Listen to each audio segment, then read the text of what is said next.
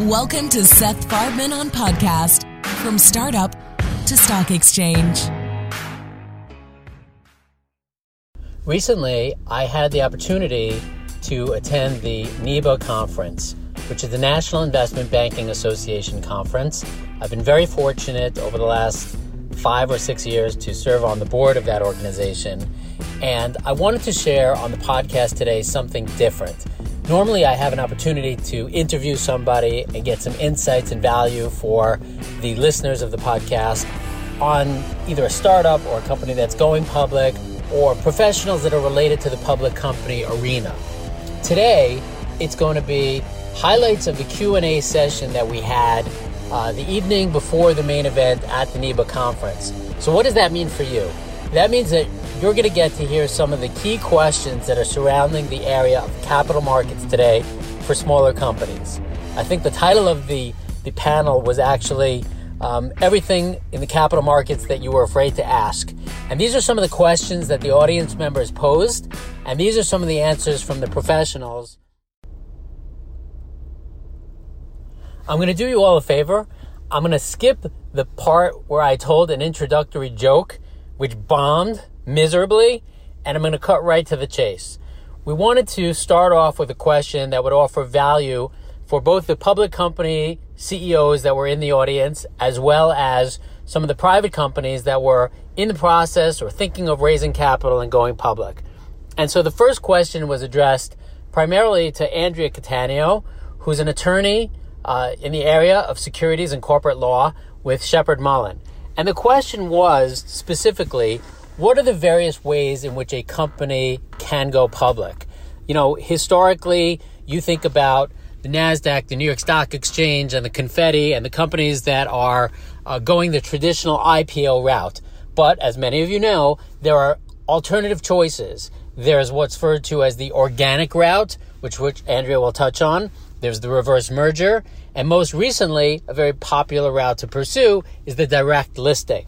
So let's hear what Andrea has to say in terms of explaining some of the various ways in which a company should consider going public. Andrea Cattaneo.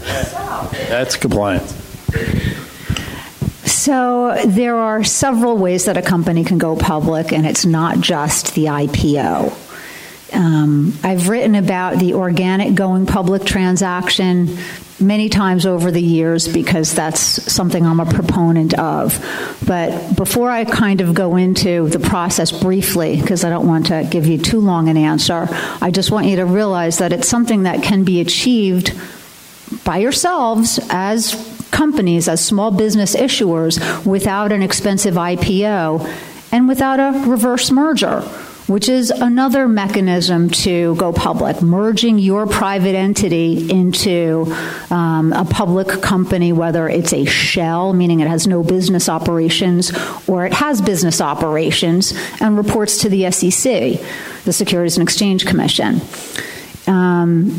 Some investors prefer a company that's public because a company that's public is forced to be transparent. A public company has to have audited financial statements, and that gives investors a level of comfort to a degree. It also gives them an understanding that officers and directors have to meet certain criteria and can't have had issues because they would be rejected for trading purposes. So many, many advantages. I won't cover that long list, but the going public paths could be IPO, which could be costly, and it is reserved, I think, for companies that are either pre-revenue biotechs that have a huge potential upside or extraordinarily profitable revenue-generating companies that have proved their model and have an underwriter that will back them to do the IPO. The other two methods that I'm happy to discuss with any of you in more detail, the reverse merger process, which can be complex, can be simple, but it basically entails, like I said, merging the private entity with an entity that's already public and then combining financial statements, getting them audited, and becoming a reporting company to the Securities and Exchange Commission, or my favorite, the organic method. And I'll just spend 2 minutes on that, and then I'll see if anyone else has anything to add. But I think what a lot of companies don't realize, even if they have a relatively simple cap table where they only have 2 shareholders, let's say themselves and maybe a family member or a synergistic company that is helping them, and they want to raise money. As a securities lawyer, I'm going to take a look at things like the company's certificate of incorporation or articles of incorporation, depending on what state they're incorporated in, and make sure they have enough shares to grow their company, enough common stock shares. But bringing in investors and raising capital in a manner that makes you eligible to go public needs a little forethought. And you need to have at least 50 shareholders to trade a stock. So, keeping that in mind, if you're dealing with some experts, and believe me, you'll meet today, tomorrow, and you've probably already met and have on staff or as part of your bevy of consultants, people who can advise you in this regard.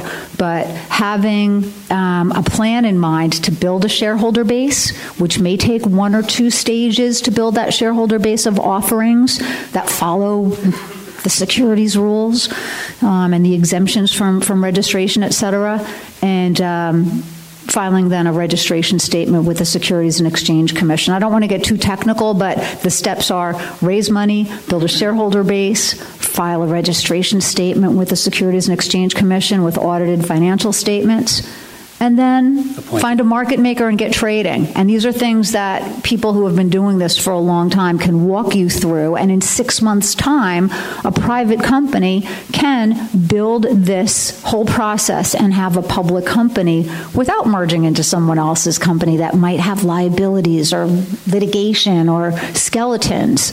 And an IPO, you've heard rumors of how expensive that might be. If it's not for you, but you want to go public, there's a path to take, and I'm happy to go into more detail with any of you who have interest. A lot of the audience members were talking about the different ways in which a company can go public, but I think that they skipped over perhaps the first question that they should be thinking of, and that is, should a company go public? What are the benefits of listing, and what size company should say, okay, well, this is something we want to pursue. This is something we should consider. When is a company an idea on the back of a napkin versus when is a company and should be looking into this? And then secondly, and Carlo Corzine from Dawson James, an investment banker out of Florida, was able to enlighten us with some of these answers. When a company is going public, what are some of the deals that are getting done over the last 6 to 9 months? Are there specific industries, specific types of deals that are getting done? Let's hear what Carlo has to say. No, that's the first thing I always ask. Why do you want to be public? It's amazing the answers you get. I want to get rich, which is always the wrong answer, of course. There's a lot of times practices or companies, they don't have children. They want to hand their business down. They want their employees to participate. They want their community to participate. Usually the answer really comes down to it's cheaper capital if you're going to be a public company. But we see a lot of the Chinese companies going public, and you always scratch your head because for the most part, nobody's made a whole lot of money on Chinese companies going public. And believe me, the Chinese guys, the investors over there, put a lot of money in these companies. But the main reason why they do it is transparency. As she said, that the fact is they are bidding for contracts with the government. They're dealing with various other entities in China or in the United States or around the world. And the best way to present yourself is in a transparent way, so they'll know who the management is, what their history is, what the financials are, and by doing that, becoming a public company opens their business up to a lot of avenues that they wouldn't have if they were a private company.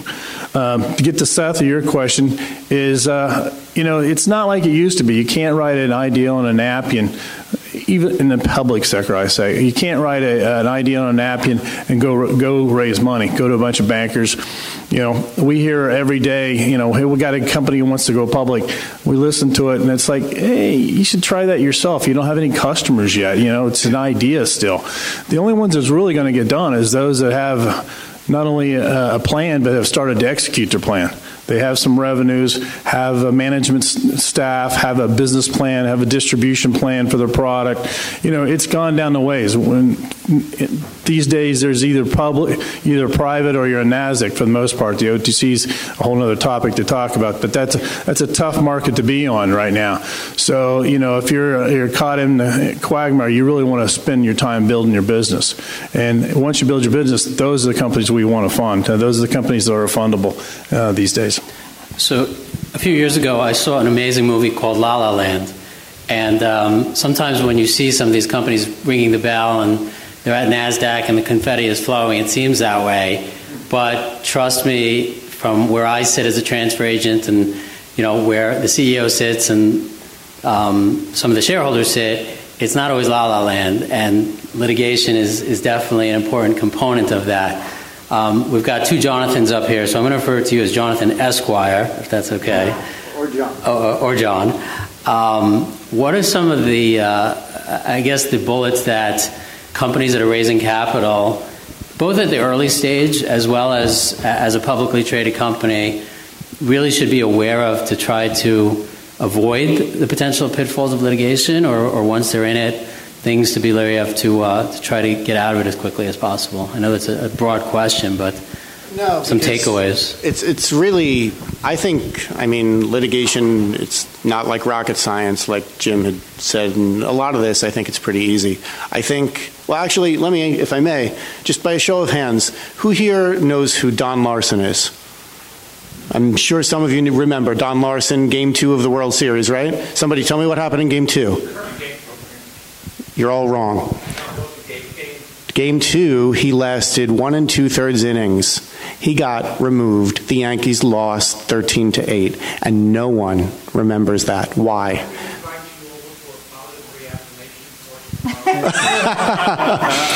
The reason no one remembers that is because, he did a little bit better in Game 5, as you may have heard. That was the perfect game. My point is, no one remembers him for his loss. Everybody remembers him for his win, and that is what you should be striving for with your litigation reputation. When the SEC is going to look at your deal, they're going to wonder, all right, am I approving this or not? Is it a bad company or is it a good company? And it really shouldn't be that basic. But if they know that you're safe, you're good, you're perfect, then honestly, those skeletons don't even get looked at. You get your approval. It goes a lot quicker. You don't need them to massage the things that they're otherwise going to need to massage for you. On the other hand, if you get known for that big loss, even if you do later on do pretty well, you're going to have a lot of trouble getting approved. Maybe your deal gets done, but you know what? First they ask a question, then another question. Why? Because of those skeletons.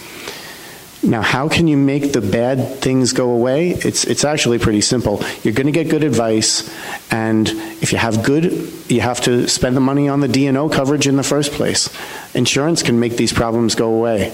You have someone identify it before it becomes a litigation. And if you just have some advisor say, you know what, this looks pretty bad. Why don't we get this settled before they file? You talk to your insurance company, that can make it go away. You don't even have to have that litigation. Or if you do, then honestly, you work a lot harder, and you can usually get those settled if they need to, and you can win the ones that you should win. And if you do that, everyone's going to remember you for your Game 5 and not for your Game 2. Over the last 18 years in my role as a securities attorney, as an Edgar filing company, as a stock transfer agent, I've been exposed to various different parts of the going public process. And time again, unfortunately, what I see happen is that a company, besides the money and the time and the effort that they spend into the going public process, they get to that end of the journey where perhaps they did an S1, they did a 15C211, they received FINRA approval, DTC approval, DWAC approval, or they listed on the NASDAQ, and all the approvals are done. They've got their symbol, and they're ready to go. And they say, now what? And I say, well, what do you mean, now what?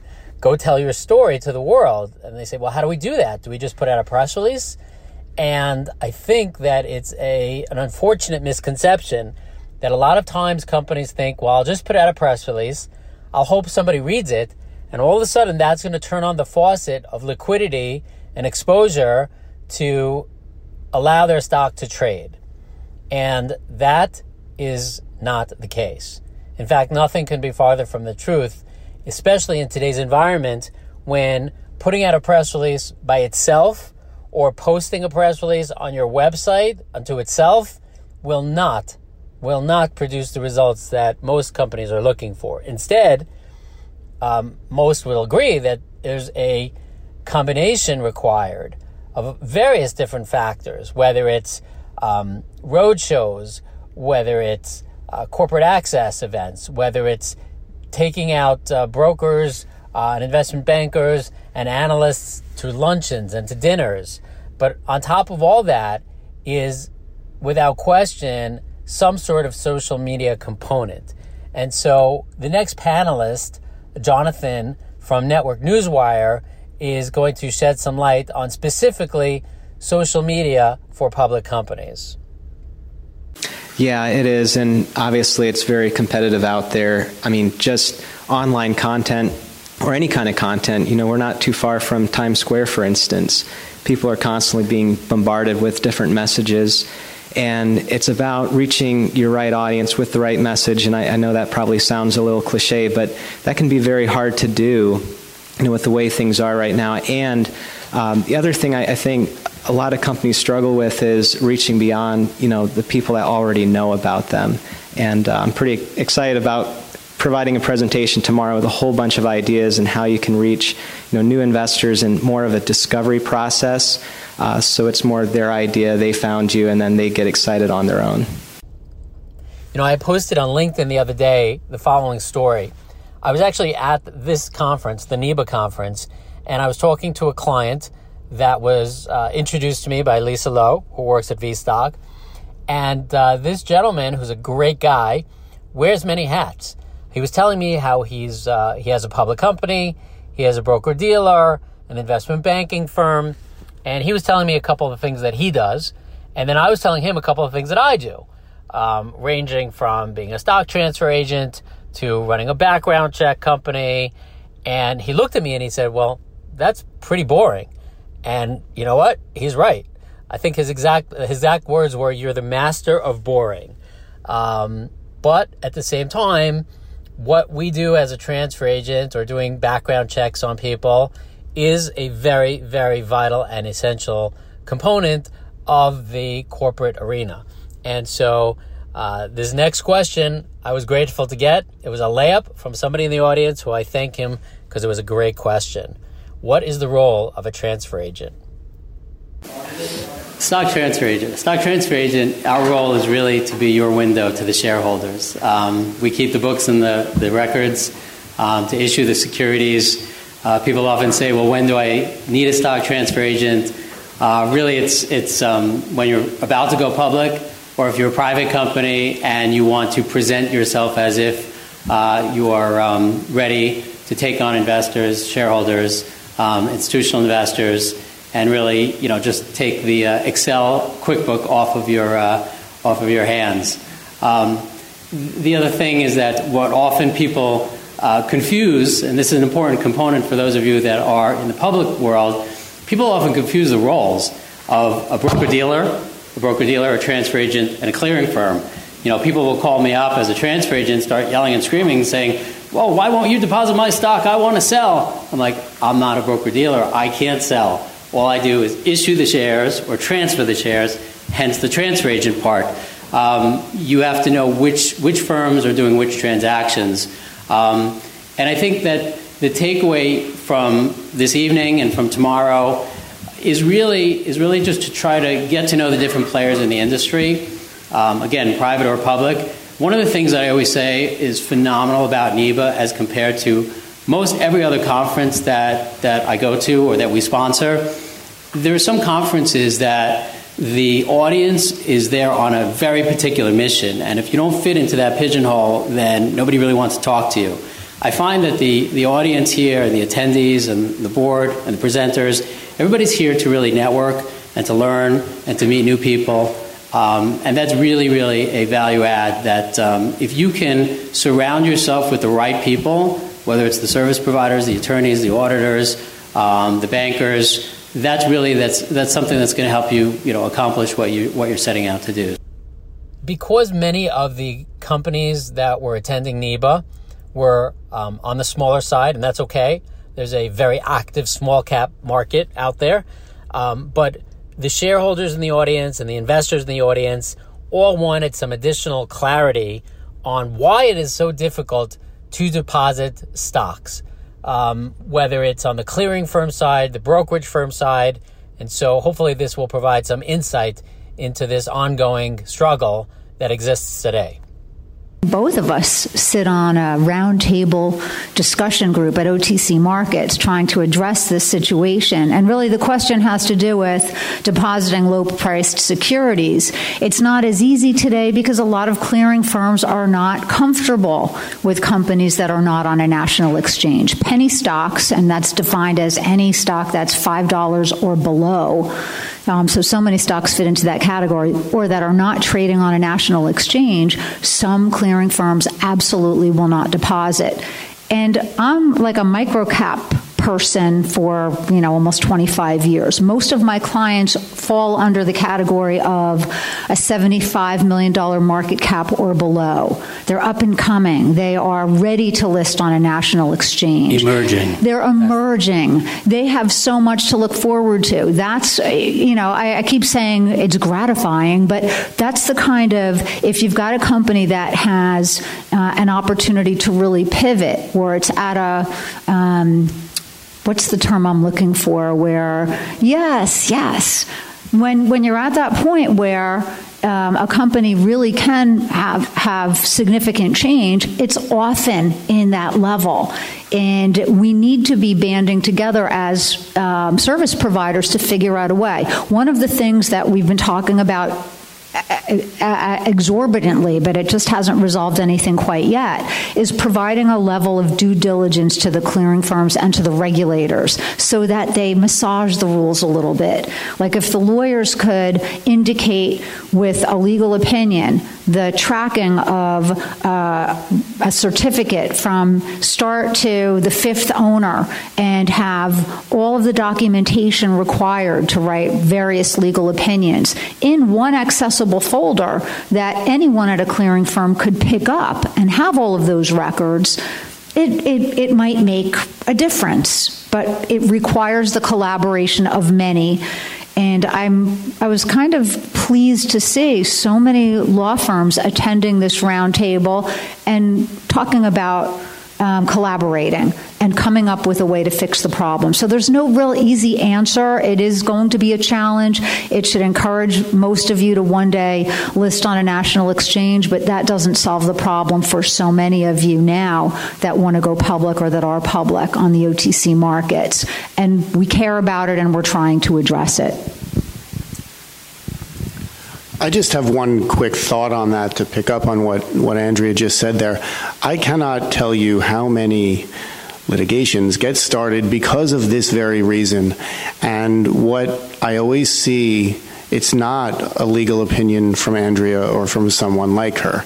The difference between a real, and yes, more expensive, but a real opinion letter that shows that real lawyers put in real time and did real work, and that's what she's talking about. That is never the kind of legal opinion letter you see at the bottom of the problems, the litigations. And that, it's the reputation, it's the game too. That's why the clearing firms don't want any penny stocks. It's because they don't see, or the reputational value there is not the Andrea style of a legal opinion letter. What they see is, I'm not going to name them, I'm sure a bunch of you do know who I'm talking about, but there are factories out there where you pay what amounts to 25 cents and you can get a legal opinion letter. They don't need to know much more than your name and your company's name and maybe the address, and you're going to get your legal opinion letter. It will be meaningless and it'll cause a litigation. And that, really, you didn't spend the money on a better legal opinion letter. It leads to a litigation. It leads to bad reputation. And that is why the clearing firms don't